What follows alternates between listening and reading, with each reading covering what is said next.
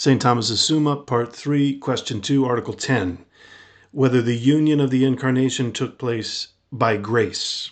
Objection 1. It would seem that the union of the Incarnation did not take place by grace, for grace is an accident. But the union of the human nature to the divine did not take place accidentally, as was shown above in Article 6.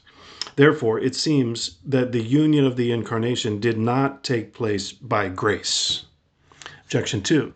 Further, the subject of grace is the soul, but it is written, in Christ dwells all the fullness of the Godhead corporeally.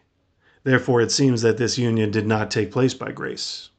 Objection 3. Further, every saint is united to God by grace. If, therefore, the union of the Incarnation was by grace, it would seem that Christ is said to be God no more than other holy men.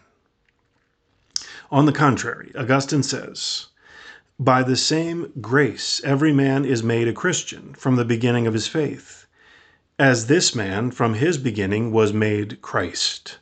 But this man became Christ by union with the divine nature. Therefore, this union was by grace. I answer that, as was said earlier in the Summa, grace is taken in two ways. First, as the will of God, gratuitously bestowing something. Secondly, as the free gift of God. Now, human nature stands in need of the gratuitous will of God in order to be lifted up to God, since this is above its natural capability. Moreover, human nature is lifted up to God in two ways. First, by operation, as the saints know and love God. Secondly, by personal being, and this mode belongs exclusively to Christ, in whom human nature is assumed so as to be in the person of the Son of God. But it is plain that for the perfection of operation, the power needs to be perfected by a habit, whereas that a nature has being in its own suppositum does not take place by means of a habit. And hence, we must say that if grace be understood as the will of God gratuitously doing something or reputing anything as well-pleasing or acceptable to him, the union of the Incarnation took place by grace, even as the union of the saints with God by knowledge and love.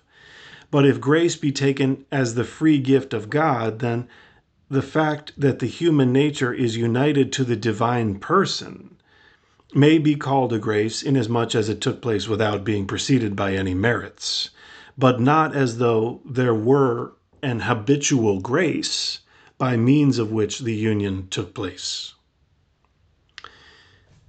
Reply to Objection 1. The grace which is an accident is a certain likeness of the divinity participated by man.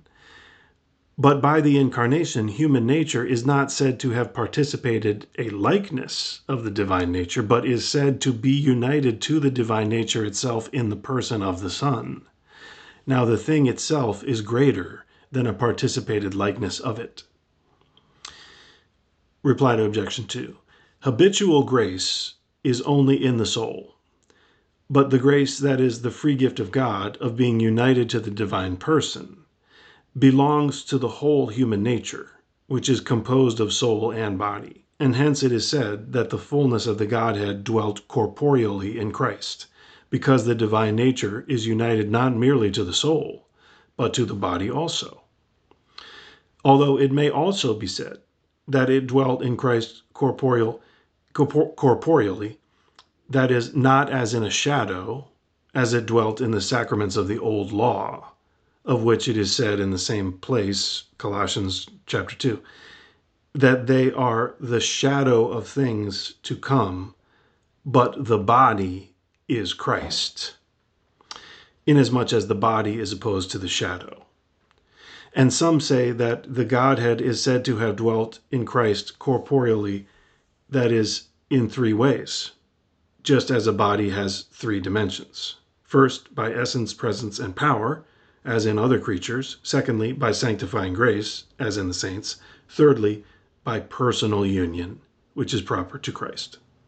Hence, the reply to the third is manifest. That is, because the union of the incarnation did not take place by habitual grace alone, but in subsistence or person.